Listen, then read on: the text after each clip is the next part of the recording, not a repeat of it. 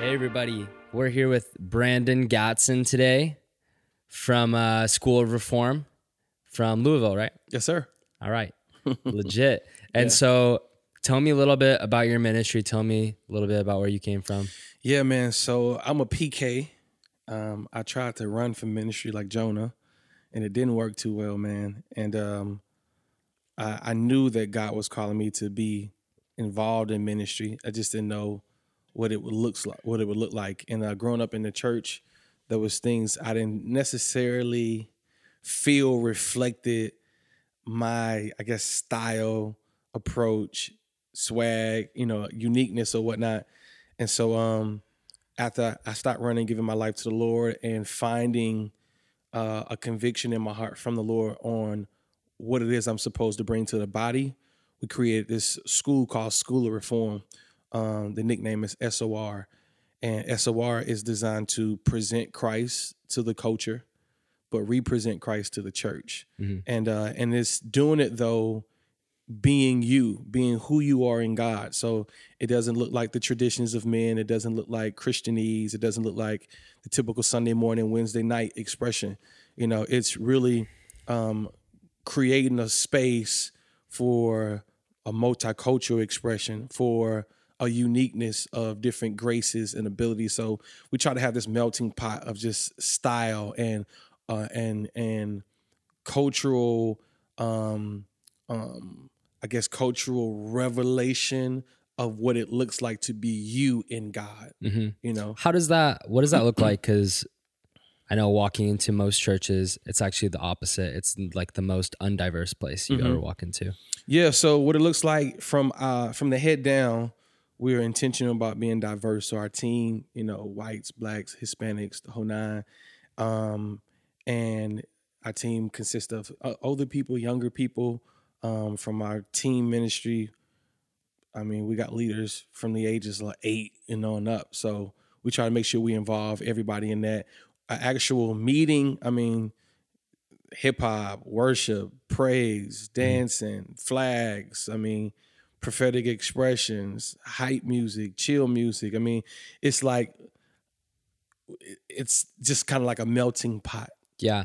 Mm-hmm. So I know a lot of people bring up like the conversation of diversity for the sake of diversity, right? Mm-hmm. But the decision to keep something diverse, do you have to kind of fight for that? Are there times when you have to like push back? Well, no, I don't have to fight for it. What's cool about it is in the heart of the people that we have involved. So it's really organic and natural. It's not like we're in our personal life, we don't really have a life that's diverse.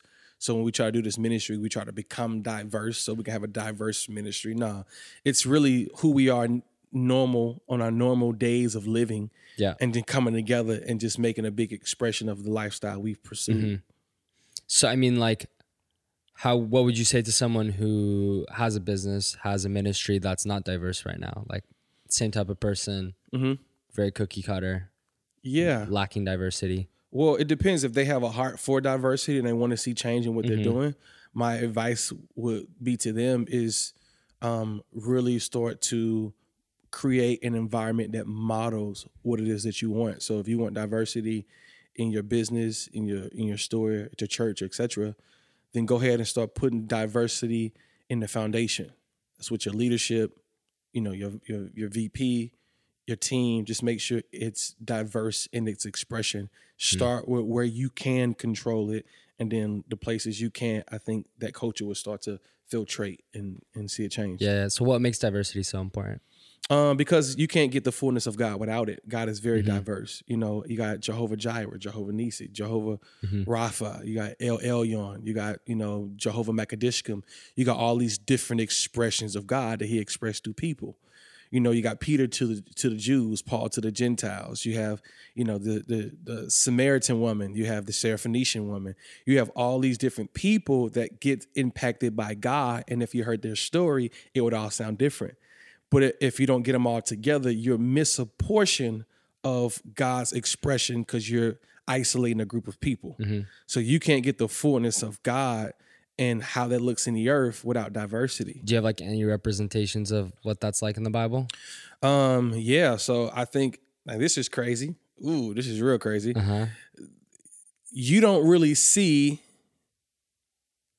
and my mind is just going through scriptures, you don't really see in the kingdom of God, especially in the New Testament, a full expression of diversity. You don't really see it. Not really, yeah. Yeah, but where you do see it is in the secular. You see it at the Tower of Babel. Yeah. You see all these people from different nations coming together on one accord to do this one thing.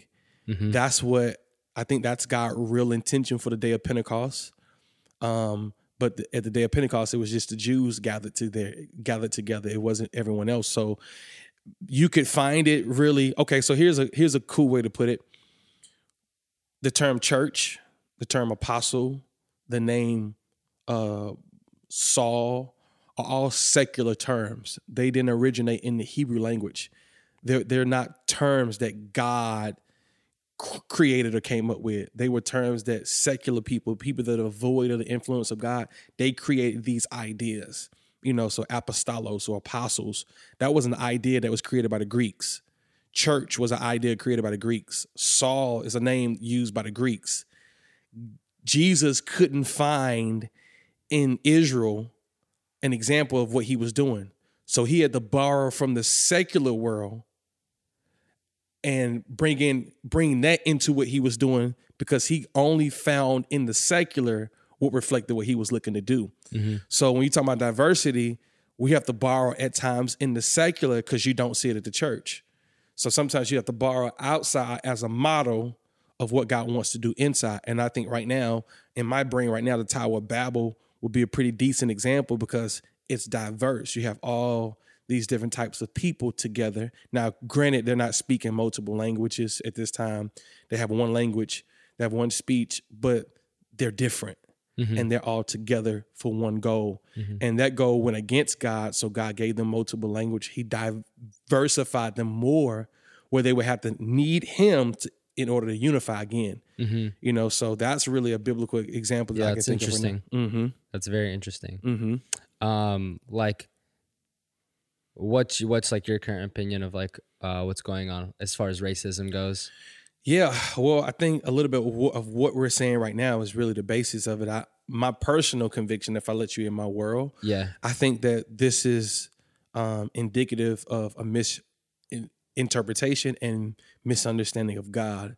And I say that because of what people are looking for. So people are looking for solutions for equality. And that's the first thing that God made. He made man and woman. He made them equal. He made them to be in a place of same value, same outlook. They're sons and daughters of God. He made them that way. We've gotten away from that from the fall and became so many other ways. But if I had to try to connect it, I would say, bro, racism and partiality, social injustice is Jews and Gentiles. Is what you see in, the same thing you've seen, and it affected our church leaders just like it affected our church leaders now. It affected Peter, it affected James, it affected Barnabas, it affected those guys just like it's affecting us today, And so what I think has to happen is this divine encounter like Paul had, where light shines and it knocks him off his horse, and God gives a revelation of how he feels about men, and someone being willing to stand against a Peter, to stand against a James and say, no, God has made us to be equal. He's, he that is joined to the Lord is one spirit. We're the body of Christ, and really model love and, and equality among us so that we can finally be a representation to the world. Yeah. Think about this. If God put the church on the earth to be the answer when problems take place, but if the church is divided and acting like the world, we can't blame the world for where it is because the model is broken. Mm-hmm. And so the church has to really adjust to the perspective, the values and those things of God so that we can be the model to the world. Mm-hmm. And so, but you got a lot of stuff going on, man. You got the political stuff. You got a lot of, I don't know how You got Principe. You just got so much stuff that's taking place right now, but specifically in Portland, a lot of stuff. Oh yeah, for down. sure. You could feel it in the streets of Portland. I was downtown last night. I rode by right where they're, Antifa and all the protests and stuff. You could just feel it. Yeah. You can also feel the agenda in the streets. You could feel that this thing is definitely, And like, just so like people who are listening, like we're recording this in like August 13th. So, and like this would probably be released in like 2 weeks from now. So like riots are still going on. They might even still be going on in 2 weeks from now. Right. Right. So nothing might have changed. If anything, it could totally intensify. Maybe until elections or whatever. I don't even know. Right. But you were sharing about Peter. I think, right? Was it Peter the other day? I'd love if you like just briefly elaborated on that. I think with Cornelius, right? Yeah. So 24 and 8 were the two jersey numbers of Kobe Bryant. And when he was number 8, he was younger. During his latter years of being number 8, he had Phil Jackson as his coach. He had Shaquille O'Neal. And then he had this change of experience. And he switched his jersey number to 24. You know what I mean? Yeah. And he still has Shaq. Well, Shaq left. And Phil was still there. And even though he has on the same jersey, things were different. Peter was expected to be like Kobe. He was expected to go from 8 to 24. But when God was calling him into jersey number 24, he kicked against it because he liked wearing 8. During Peter's earthly ministry, he's 3 years with Jesus. Well, Jesus' earthly ministry, Peter's with Jesus 3 years. And, during Jesus' earthly ministry, Jesus is coming under Moses. Jesus is coming only for the nation of Israel. Jesus is coming. He's depicting, like he's a representation of Israel. So Israel was in the wilderness 40 years. Jesus in the wilderness 40 days. Israel was in Egypt.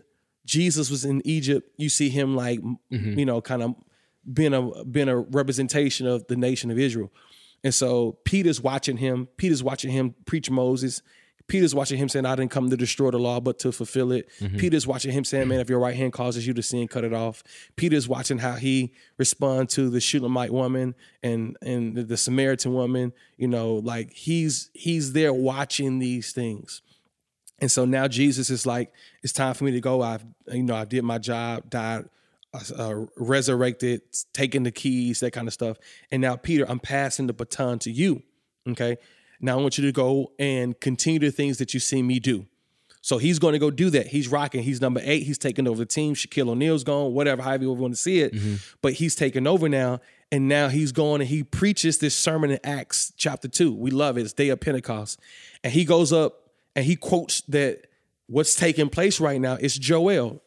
He said, man, this is the experience that Joel prophesied in chapter 2 when the Lord said he was going to pour out his spirit on all flesh. Yeah. He couldn't have been so wrong because he's at this place and it's nothing but Jews there, bro. It's only Jews at this meeting. But he quotes Joel and said that this is all flesh. This is not all flesh. This is just the Jews. This is just only one family line in the earth. So he's thinking in his mind, I'm just for the Jews. I'm just for the Jews. I seen Jesus. Jesus came only for the lost.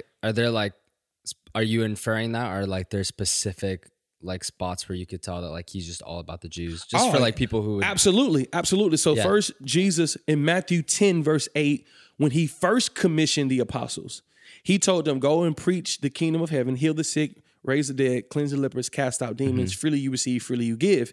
He said, now, 2 things I don't want you to do. Don't go into the city of the Samaritans and do not go to the Gentiles. Do not go to them. Don't take this message to them. Don't take the power to them. He said, only go to the lost sheep of the house of Israel. And that's what he told Peter. That's what Peter continued to do. So Peter's doing this for like he's upholding this standard that God gave him. And it goes to the verse you quoted, Acts 10. So in Acts 10, he's hungry. And all of a sudden, he goes into a vision. And in the vision, he sees the head coach. He sees Jesus. Mm-hmm. Jesus drops a blanket from heaven with all these animals in there and said, Peter, slay and eat. What do these animals represent? These animals are the animals God told Israel under the law of Moses, the Jews, not to eat. They're unclean. Yeah. Right. So he says, eat these animals. Really, what is he saying? Violate Moses, break the law. Mm-hmm. And in him doing that, he will have to abandon all he know about his Jewish culture, everything that he knows about Israel, and even forsaking things that he learned from Jesus. So his first response was, not so, Lord. He know who he's talking to. He said, not so, Lord. I have never eaten anything common or unclean. The Lord had to tell him 3 times. Right after that, Cornelius' dudes walk in because Cornelius has this angelic visitation.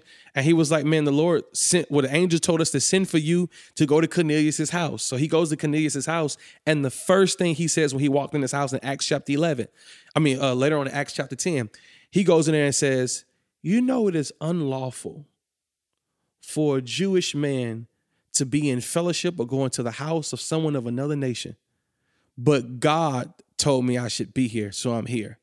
Mm-hmm. So he's saying to him, bro, I wouldn't normally be here. It's against the law for me to be here. And that was the very thing in his vision the Lord was telling him to violate. So he still had this mentality, I'm just for one group of people. And if I was pulling it into the culture, bro, this is so in our culture right now. And I'm being chill right now on your pod. But it's something like, we've created a Jesus in our nation from its roots where you can say you're saved, filled with the Spirit of God, and have slaves. You can say you're filled with the Holy Ghost and the love of God and put a family on a trading block and separate a dad from his son and from his wife. And you think that's the Jesus that was in Jerusalem.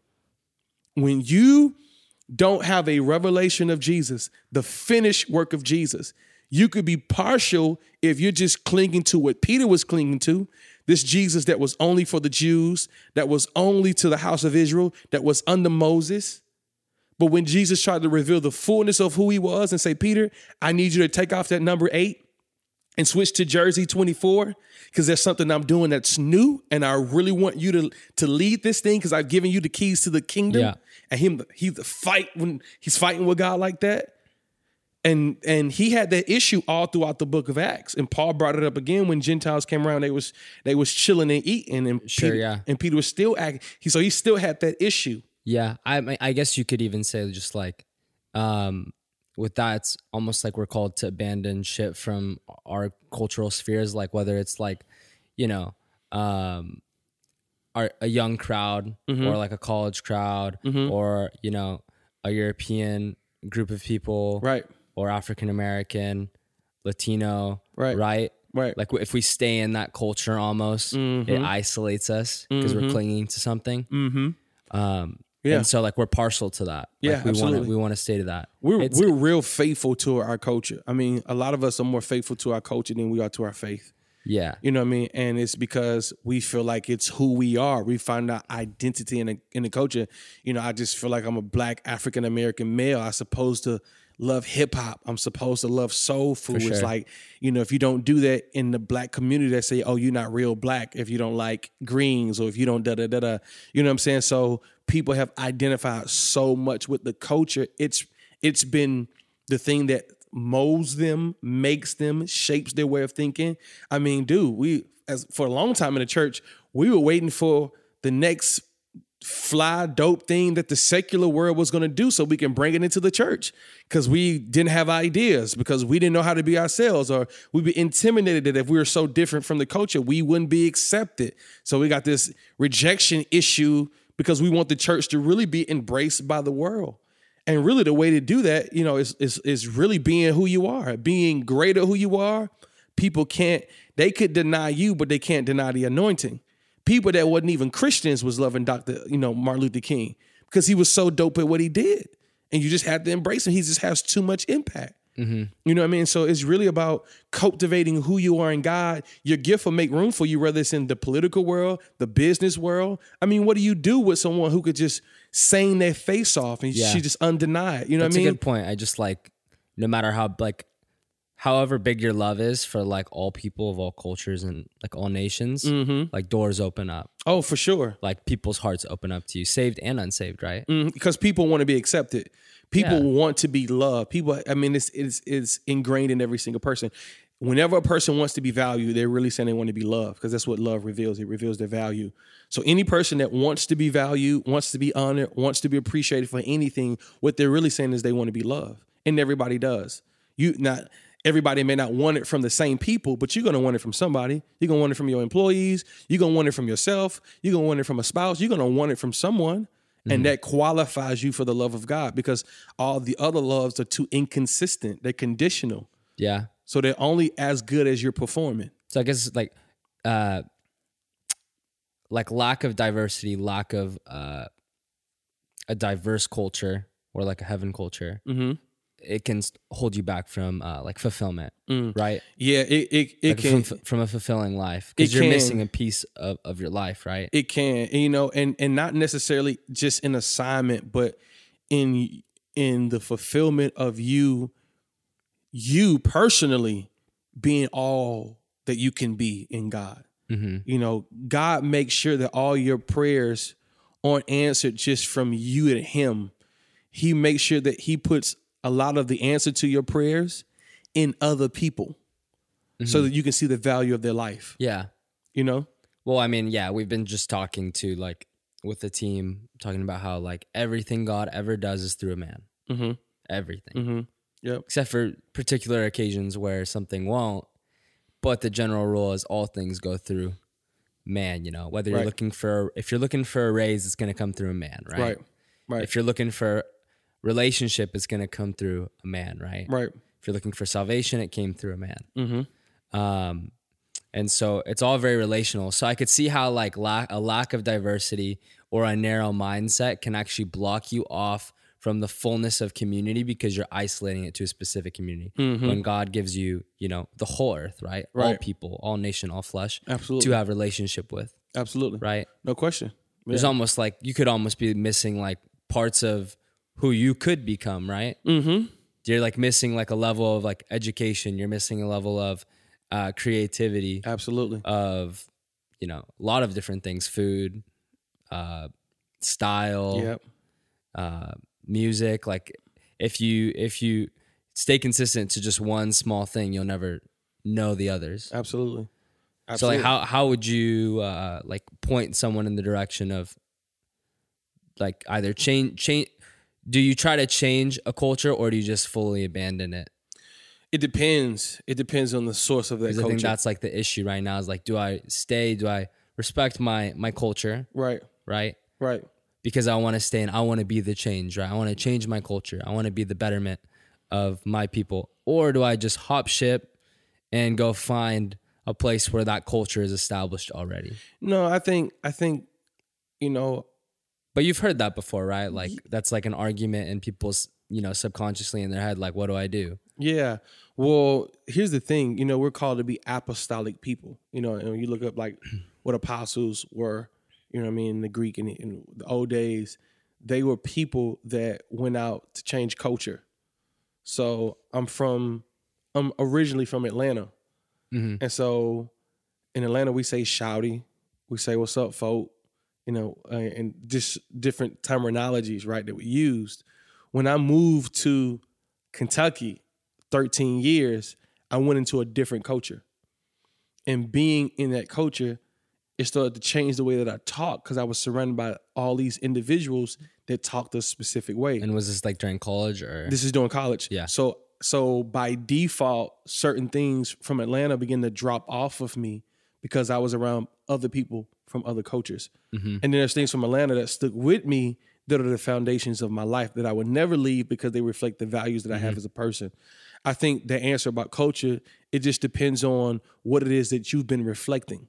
If you've been reflecting from the culture, its views on sexuality, its views on women, its views on same sex, its views on political things, and these things are unhealthy, those are the things you have to completely abandon. Just like chew the meat, spit out the bones. Exactly, right? no question about it. You know, But honor honors what's right. Exactly. But there's things in our culture that are good, that are valued.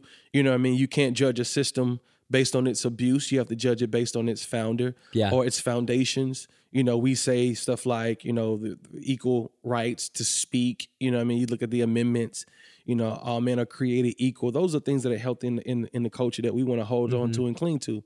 So we celebrate the values that reflect God, and the things that don't, we just don't embrace. And that's how we pick and choose in the culture what we can say yes to and what we can say, you know, what we can't say yes to. Well, I think that's a really good way to like just wrap up that part of just like talking about like culture and diversity. Like I think that what your last point was really all encompassing, kind of ties everything back together to just like I think it addresses a lot for people right now, especially since like it seems like there's a tug of war behind like culture, you know, like wherever you go, like because you go to one city, like almost the reason you travel is because you want to experience culture, right? And there's like a tug of war between each place wherever you go, between two different types, right. And so it creates division, right? Well, and that's if we feel like everyone should be like us. If we appreciate the different cultures, it should be a celebration. What do you think makes people think that way? Pride, once again, finding themselves in their culture.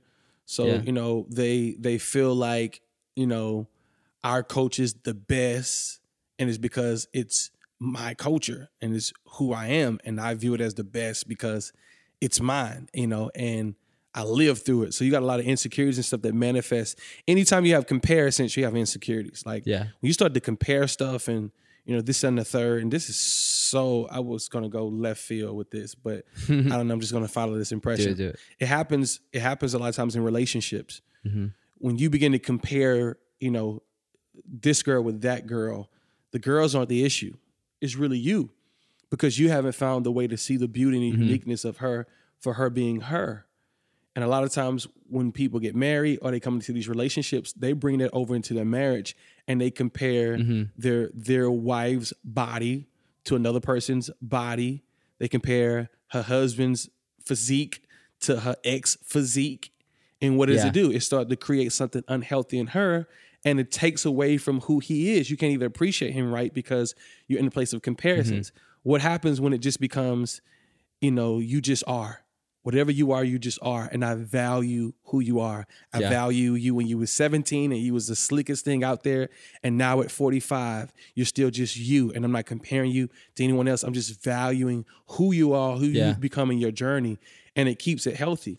But when you get people comparing cultures and all that kind of stuff, it's not good. And it's a sign of immaturity or insecurities or people who found who they are in their culture and they're trying to defend it. And that brings me back to like the church almost, like looking at churches, comparing one another.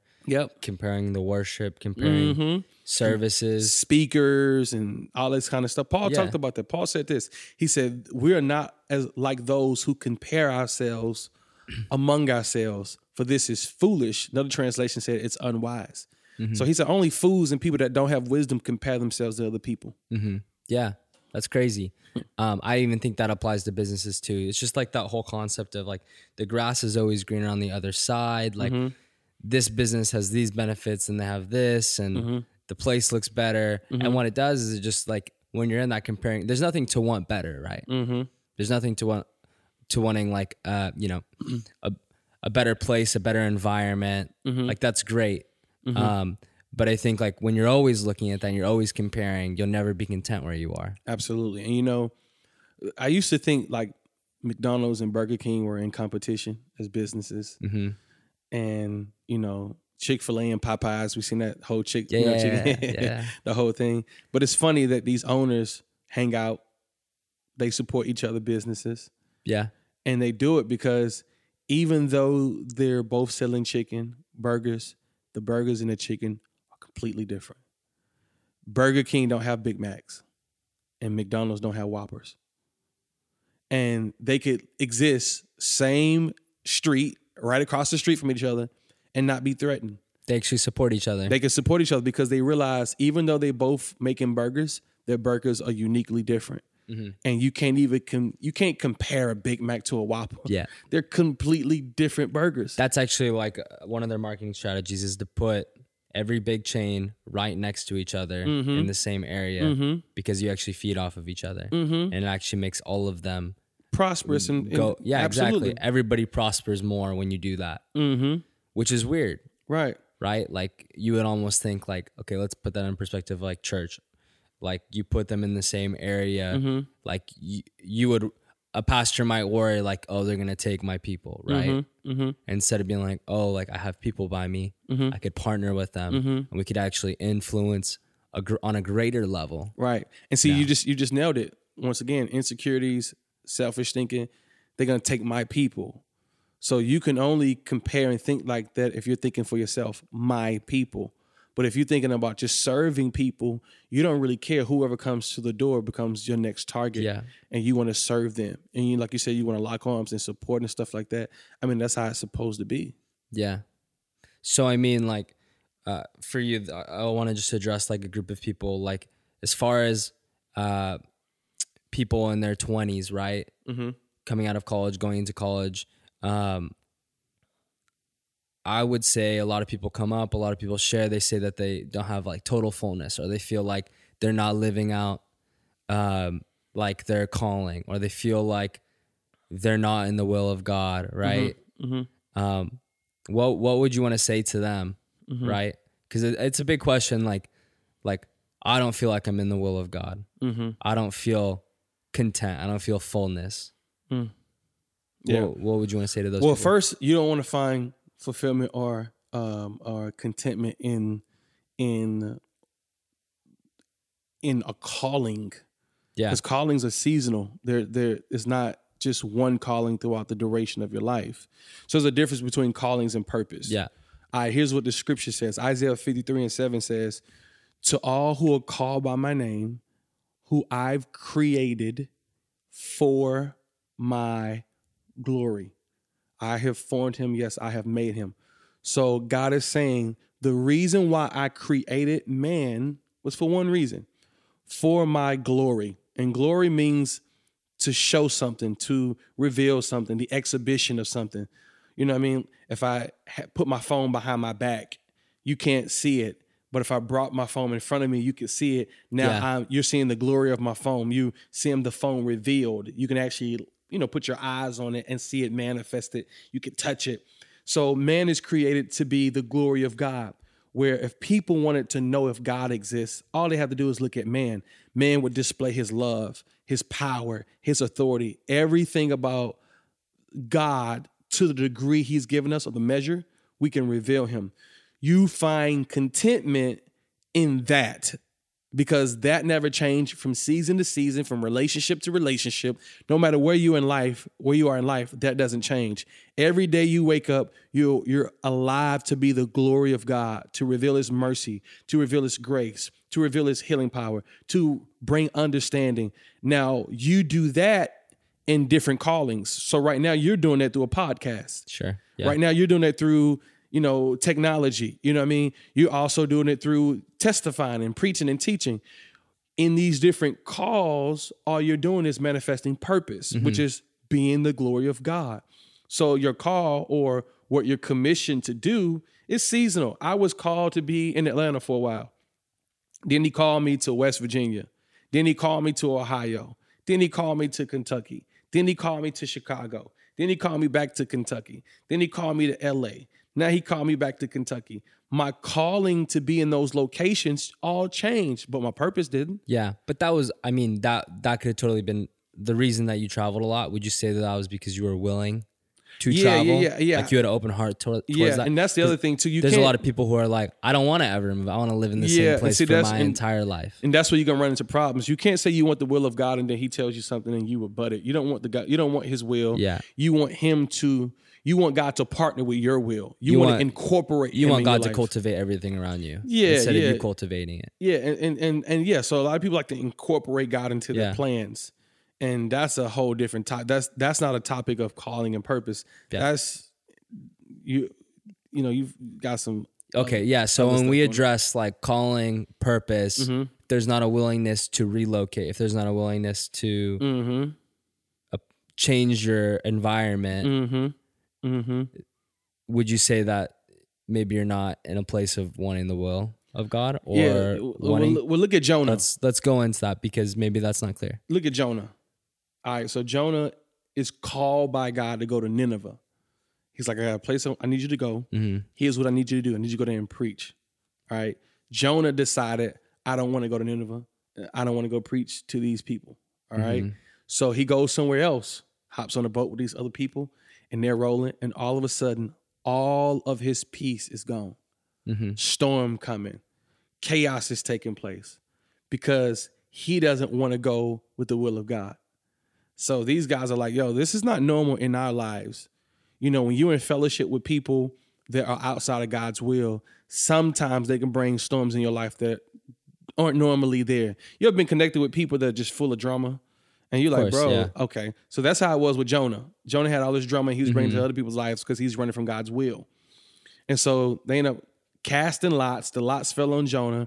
And Jonah was like, yeah, I'm the reason why this is happening. And Jonah even says it. He says, toss me out the boat, and you're going to get your peace back. You're going to get your life back. So there are times you have to get rid of people when you're talking about you being in God's will.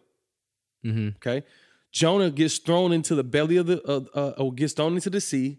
The whale comes and gets him. And he's in there until he complies with God's will, right? So kind of what's the point in that? When people are contrary to the will of God, when they're like want to go against the will of God, how can you expect to have peace? How can you expect to have favor working for you? How can you expect to have all those things when you yourself is going against the person that gives those things? You're totally in opposition to him and still wanting him to respond as if you're obedient to him. So we're not saved by works. We're not saved by works.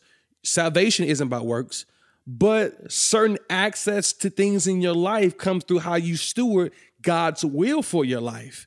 And when you don't steward things in your life a certain way, you bring other things in your life that's outside of his will.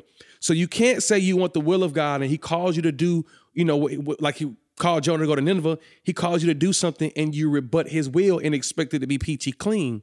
And then you're praying to God as if God is the problem or all this stuff is the problem. No.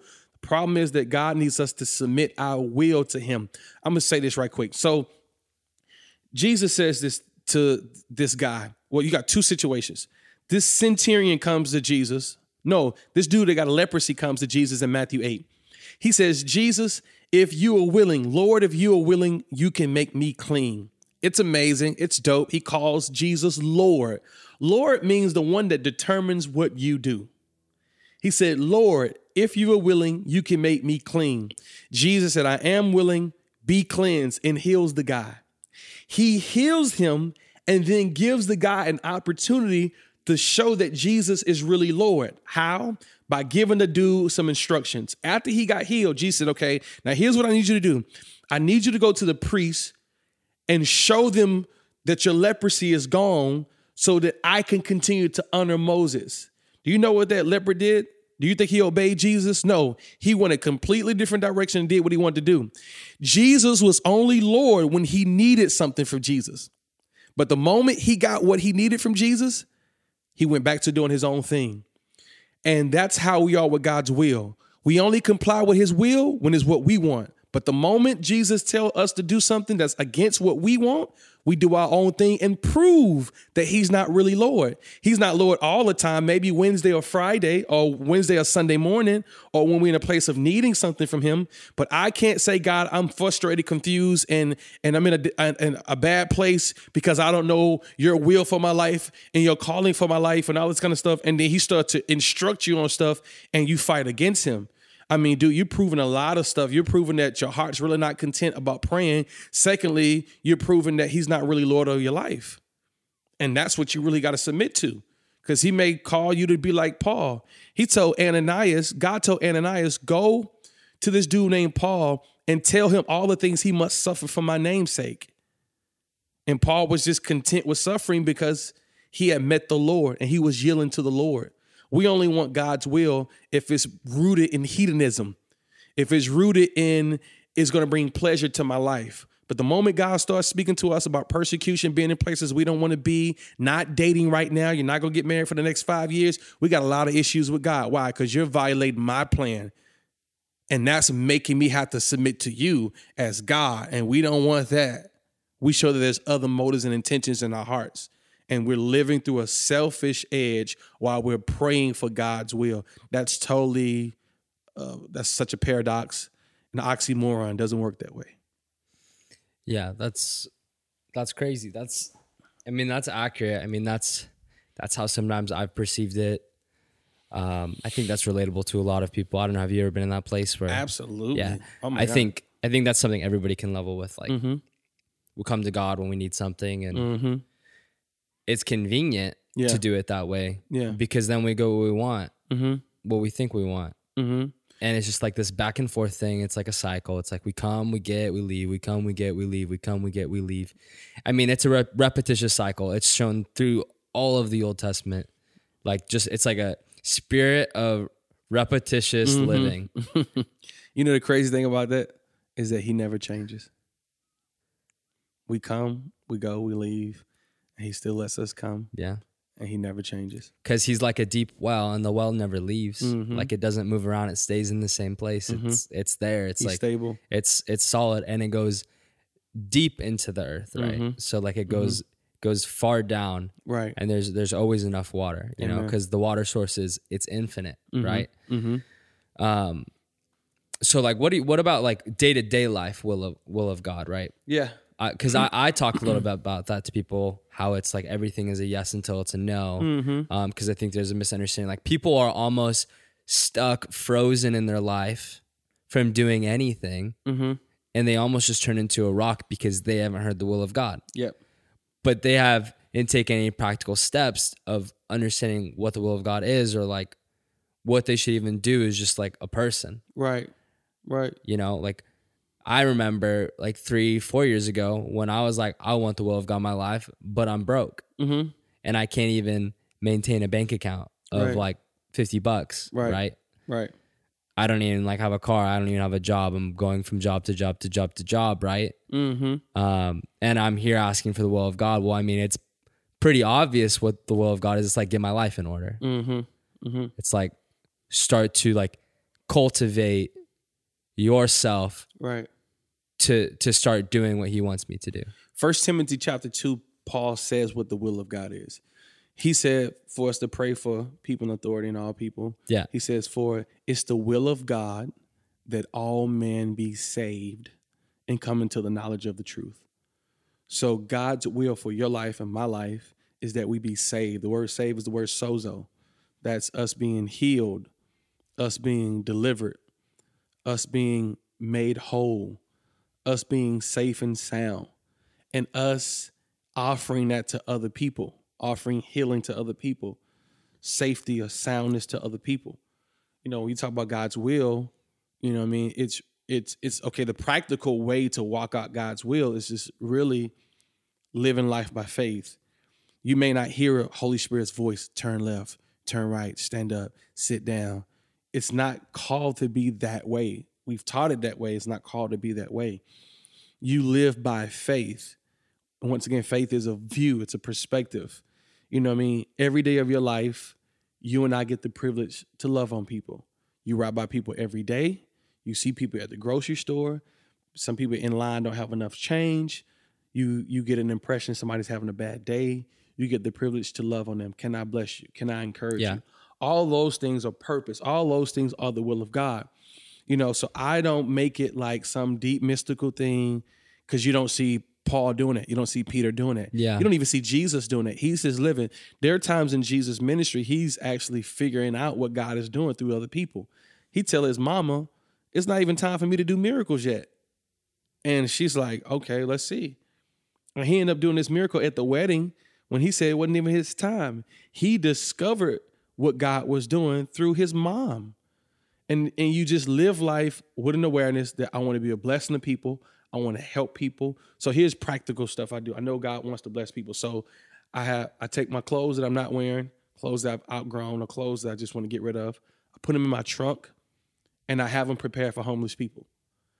I have a money change drawer in my car that's specifically for homeless people. I'm prepared to serve them because I have the faith or the expectation that today I'm going to ride by somebody and they're going to need it. Practical, super simple. Like almost like you intentionally prepare your day that God, and you have faith that God will provide or open up doorways or set it up for you, right? Yeah. Like if you believe you're a missionary, like pack your bag for missionary, put it under the bed, and it's ready. But then you just continue to go on with your day and believe in faith and do what you can. Well, I almost feel like because we're talking like we have that honor to like share to people and encourage people. And I don't feel like that people don't do that because they're bad or like they dislike people. I just feel like they never took the time to intentionally be aware of the emotions of other people, right? Just insensitive or apathetic towards the emotions of other people, right? We're just not aware. We're not paying attention. Right. We've almost put up blinders because it's more convenient to have blinders, right? Because then I can kind of just bulldoze through my day, get my stuff done, make sure I'm good. Right. And like, I'm chill. Because if I'm actually aware of what's going on around me, challenged to bring change. Now my convictions will come up. Yep. And now I'm going to actually have to pause my day and start to, die to myself. Yeah. Because God forbid I actually have to go into God's will and start serving people during my work day. On Sunday, it's chill. Like Sunday, Thursday, whatever the day is, like when it's allotted for that, it's fine. Like, I'll go do that. Right. Man, you hitting it. You're hitting it on the head, man. It's just, and that's the thing. Like we got to see the beauty in it and we got to make it fun. Yeah. When you make the will of God fun, it's a lot easier to do. And that's something that I'm still creating ways in my own personal life to have fun with the gospel, have fun with the will of God, the purpose of God, and just love on people to the best of my understanding and grace on my life. There's one thing I want to hit on. Okay. It's how did you meet Dan Moeller? I was driving home from Chicago, and so I had went to a couple of Power Loves. Let's explain like your relationship with Dan Moeller and then like how you met him, because I know that like you do stuff with him and there's like a level of like a partnership, right? Yeah. So Dan to me, he plays different roles at different times. So he got this one aspect where he's like a father. I feel like on a consistent basis, he's like a big brother. We have so much fun. We crack jokes all the time, from texting to phone calls, sports, to his wild nature life, to my daughter Eva that calls him Danny. And just, he's been such a mentor, role model, follow me as I follow Christ kind of person in my family's life. So I salute him. I love him. I appreciate him. I could just go on and on. I'm so grateful to be connected to him and to be able to have him come and do meetings with me or pick up the phone and say, hey, man, I just want to tell you how much I love you. Just that kind of thing. And I have other people, obviously, in my life that's been just as impactful, if not more. Yeah, you're very well connected, it seems like, from conversations and... And I'm talking about people that are not even known. I mean, obviously we know the known people. Yeah. But bro, I know some giants in Jesus that don't have those platforms, that you would meet them and you would be like, oh, this is incredible. You'll say, Dan's incredible. This guy's incredible too. And this guy's incredible. I mean, the graces in their life is just profound and profuse. But so I went to a couple of Power Loves, seen Todd and those guys there. They were preaching, teaching. Todd mentioned two people named as people that he was inspiring to be like and looking up to. One of those individuals were David Hogan, and the other individual was Dan Moeller. And he spoke so highly of Dan. I'm like, man, who is this Dan guy? Because this Todd character is really off the hook. And I know if he's looking up to Dan, then this dude must be something special. So I started looking up YouTube videos, started checking out Dan, was blessed instantly by his life and his revelation and his heart. And so at this time I had kind of like kicked off itinerant ministry and was traveling and stuff like that. So it's roughly 6 years ago when I really started going itinerant full time. I'm leaving Chicago from a meeting, driving home, and the Lord says to me, call Dan Moeller. And I'm like, I don't have his number. And the Lord said, Google it. And so I Googled his number, and it popped right up on Google. No, you're kidding. Oh, it popped right up, bro. Because it's not supposed to be there. I mean, you know that. I'm like, and so I called him. Just so people know, Dan Muller's phone number is one of the most elusive things on the planet. Right. So it's not on Google anymore. It was though, at that time. 6 years ago, it was on there. And so and so I called him. I left a message. He didn't answer. I left a message. 2 weeks later, he calls me. I was in the gas station, and I answered. He said, "Hey, buddy," and I was like, "Oh, Pastor Dan." And he was like, "Yeah." He was like, "Hey, listen, I don't normally do this, but I heard your message and just felt like in the Lord I was supposed to call you. What's going on?"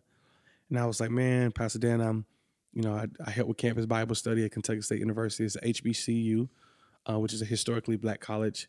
And we're having a crusade, which we have every year. And we pack it with college students. And I would love to see if you would come out and speak." And he was like, "Well, when is this?" And it was like 2 months away. And he was like, "Oh, buddy, my schedule's booked." He said, I booked my whole calendar in the same month.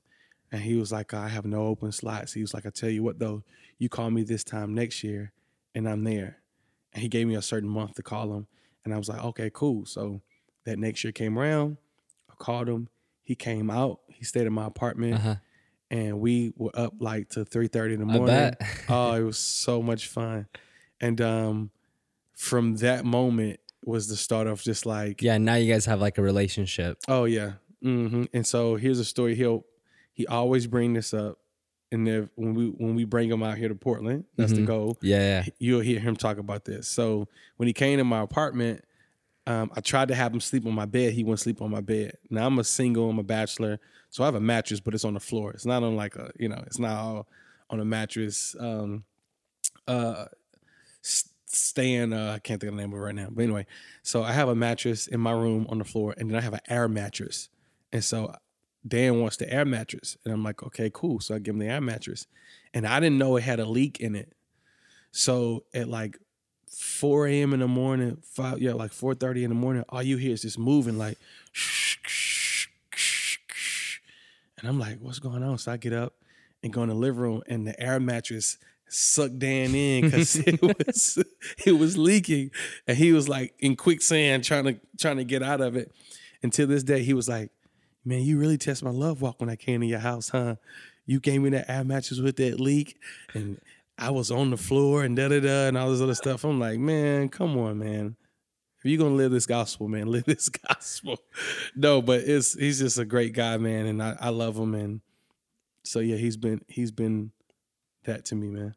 That's awesome, yeah. I mean, he's had an impact on so many people's lives that I know. It's crazy to hear. Just, you bring him up and people are like, "Oh, my God, Pastor Dan." Oh. Yeah, but you won't see him anywhere. But you won't see. Yeah, he's real low-key. He doesn't. But a lot of people know him, and more than know him, he's impacted their lives. Absolutely. More than most people, for sure, with a platform have. For sure. Which is the astonishing part, is like affecting somebody virtually with no platform. That's incredible. I think that's crazy. It is. It's a God thing for sure. Definitely. I mean, like, so what's your plan, right? So, I mean, we'll probably wrap up pretty soon, but like, what's like your plan? Your mission for, like, I don't know.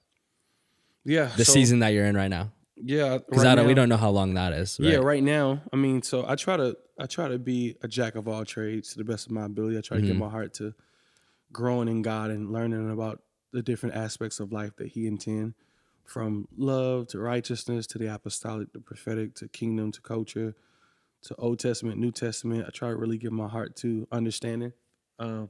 He has called me to be a teacher. That's one of the facets of my life. So, but right now I really feel called to address the culture and address the things that are taking place right now in the culture. So my conviction has led me that way. And so I'm really studying the culture, and I'm studying the kingdom, and really seeing how the two worlds are supposed to, how they're supposed to look. That's interesting, because it's like culture has always been an issue, but this year specifically, I actually put a demand on it to like actually start to influence it and change it. Yeah. So like, almost like it's been like we've kind of put up with it for a while and just kind of let it sit there. And now it's kind of culminated in like birth into like an actual problem that needs to be like addressed like right now. Like you can't really wait anymore. You can't put it off. For sure. Holy Spirit talked to me about that before the year kicked off. The end of December, I dropped the flyer for my year. And the Lord helped me. I was going to Israel. I was going to Amsterdam, going to Europe, doing some stuff, a lot of stuff in the States. This is kicking off to 2020. And on my flyer, the theme I felt like he told me to put on there was Christ to the culture. So I dropped this the end of December, knowing that the Lord wanted the focus to be on the culture, but I never knew that it would translate into what it is now. But upon that, felt more prepared in a sense to start dealing with some of these things and start trying to shine light on it that will reflect what God is really saying towards these issues and challenges. Dang. Well, I'm excited for that. That's awesome. I love the fact that like we're obviously us, the team, myself, we're gonna be like partnering with you more and hopefully helping you out, and you're helping us out, and just you coming into town has been a really big blessing because everybody seemed to learn a lot, and just you being around, like you have a lot to share, right? Wow. So I mean, if anything, like I feel like there's a big desire for like myself and other people like to help promote your platform and like almost even like put you up, because like the message you have and just the, you know, even your view on like diversity and culture is very refreshing, because I feel like oftentimes we don't realize that that's what's sucking us dry, as far as that's what's draining us. Right. Is because we're dealing with the same thing day in, day out. And our souls need diversity, right? It's very difficult to do the same thing every day repetitiously, whether it's in your devotions or even worship, like worshiping the same song every day of your life. like there'll be moments of power behind it, right? Where like, okay, like there's still power behind it, but it gets so repetitious that you're almost like, it gets old. Right. Like Jesus always did something new, because it would get repetitious. Right. I think there are other reasons too behind it, but I also think because of the fact that doing the same thing over and over and over and over again gets you the same result. Right. And so we've been doing that, and I think that like you have a clear answer to that. It's like start to want to like diversity in every aspect. So like start to want it. I guess for the person who owns a business, for the person in school, for the mother and the father who want diversity or want change, more importantly, want change, right? Like a change of scenery. Usually we think the answer is we should just move, right? That's not always the answer, right? Because you could just be running from your problem, right? Absolutely. So that means there's a deeper level than like the physical or like your external reality. So like on a level of like internal reality, what should we prioritize, like as far as addressing that issue of like either not enjoying life, or feeling dull, or feeling not fulfilled, or it feels like half empty? Yeah, you got to realize some of this stuff is really practical. I mean, you got to have fun. You got to enjoy. God goes with us places that we go. You know, if you go, when I was playing basketball, man, I would have so much fun playing ball and doing it unto the Lord. You know, playing drums, had so much fun doing it unto the Lord, hanging out, you know what I'm saying, going to the movies, taking vacations, going to the beach, going to these places and talking to God while I'm there, involving him in my heart and in my soul, you know, cracking jokes, making sure that life is full of moments that I could turn back and look at, that I can smile on because I remember the enjoyment I had in these moments. You got to be intentional about having fun. One of the cornerstones of our school is you can't be a part of our school as a leader if it's not fun. If it's not fun, you can't do it. Because the kingdom of God is not meat nor drink, but it's righteousness, peace, and joy. The kingdom of God is joy. So finding ways to enjoy studying. You know, one thing that I did for years that helped me remember and get the scriptures in my heart, I would play hip hop instrumentals that I liked and rap the verses that I'm trying to memorize to the instrumental. And I would just have a ball in the car with, for God has not given me the spirit of fear, but of power and love and a sound mind. I would have so much fun memorizing the verse because I like freestyling. I like rap. I like that. Yeah. And I would take something that I like and mix it with a conviction that I have in God, and would just have the most fun in the world. Yeah. I feel like another point to touch on is like just not taking yourself so seriously. Yeah. Yeah. I mean, because here's the thing. I mean, we know that it's serious, but you know what I'm talking about. Like, but we don't have to. Yeah, we don't have to take it that serious. Yeah, because first of all, at the end we win. Second of all, it's Holy Spirit's responsibility to lead us and guide us into all truth. Yeah. To produce this boldness in us, to speak to us if we're off kilter. So I don't have to have that pressure on me. Me knowing his role is so good and so dope because it takes the pressure off me where I can just have fun, where I'm not trying to live like so spiritual in the moment that I forget that this thing is beautiful. It's a privilege and it's life. Definitely. Yeah. I appreciate that. That was really good. Appreciate you, bro. Appreciate you. Right back at you. So, I mean, it was awesome, but I mean, I don't want it to be too long. I'm sure a lot of people like absorbed a lot of information. I don't know if we're going to put this into one episode or if it's just going to be split up, but cool. I mean, for the most part, I think you addressed a lot of topics. And just like every other episode, we'd like to be really specific and just kind of like go out. I mean, at least what I feel like is a need, So a lot of this stuff, like if I'm addressing it too, it's just because like I care about it. I'm passionate about it. So it's really refreshing when I can have someone come on and they can share and, share truths that, can support the lifestyle that I want, For sure. Just a lifestyle of fulfillment and of joy. Yeah. And I guess one thing I would leave it off on for myself is just having like a persistent mentality of wanting better for yourself. Yeah. In all things, right? Wanting better relationship, wanting better, better peace, better joy. And when I say persistence, like a persistent mentality, I mean like no matter how many times you fail, you still persistently want better. But you're not condemning yourself. Right. Because it's just a mentality of like, I want better and I can do better, but I don't need better right this second. So I'm content. I'm happy with where I'm at right now. Right. But I still want better. So it's like, you're not totally passive, but you're ready for more and you're wanting it. And so I would say like for most people, like continue to want more. Like even if you're still have like sin directly tied into your life or you're constantly failing at your job or in your like at school, like have a persistent mentality that like I'm good enough. My life is still intact. Like I can still live in joy even in failure, and that like the best is always yet to come, right? So it keeps on getting better. Yeah. No matter everything, right? Whatever happens. Right. And so, like if there's a part that you want to share on that, or well, I think you hit it. I mean, those affirmations, those things are really necessary for you to look yourself in the mirror and do that. Yeah. A lot of times we don't invest that way in ourselves, but it's really good to invest that way. Yeah. We invest in the spiritual, we invest in the prophetic, the healing, but we don't invest in our physical identity and the health of our soul. Where we get alone and say, "Hey, you're doing great. You might have messed up. A lot of people messed up. Look at your persistence to stay with it. Yeah. Look at your heart to go after God. You came to him when you messed up. That really pleases him. He tells you in Hebrews 4, come boldly before the throne of grace that you may obtain mercy in a time of trouble and grace in a time of need. So when you need mercy, when do you need mercy? When you go before the court and you ran the red light. You want the judge to have mercy on you and don't give you what you deserve. And God is like, come before me when you need mercy. I got you.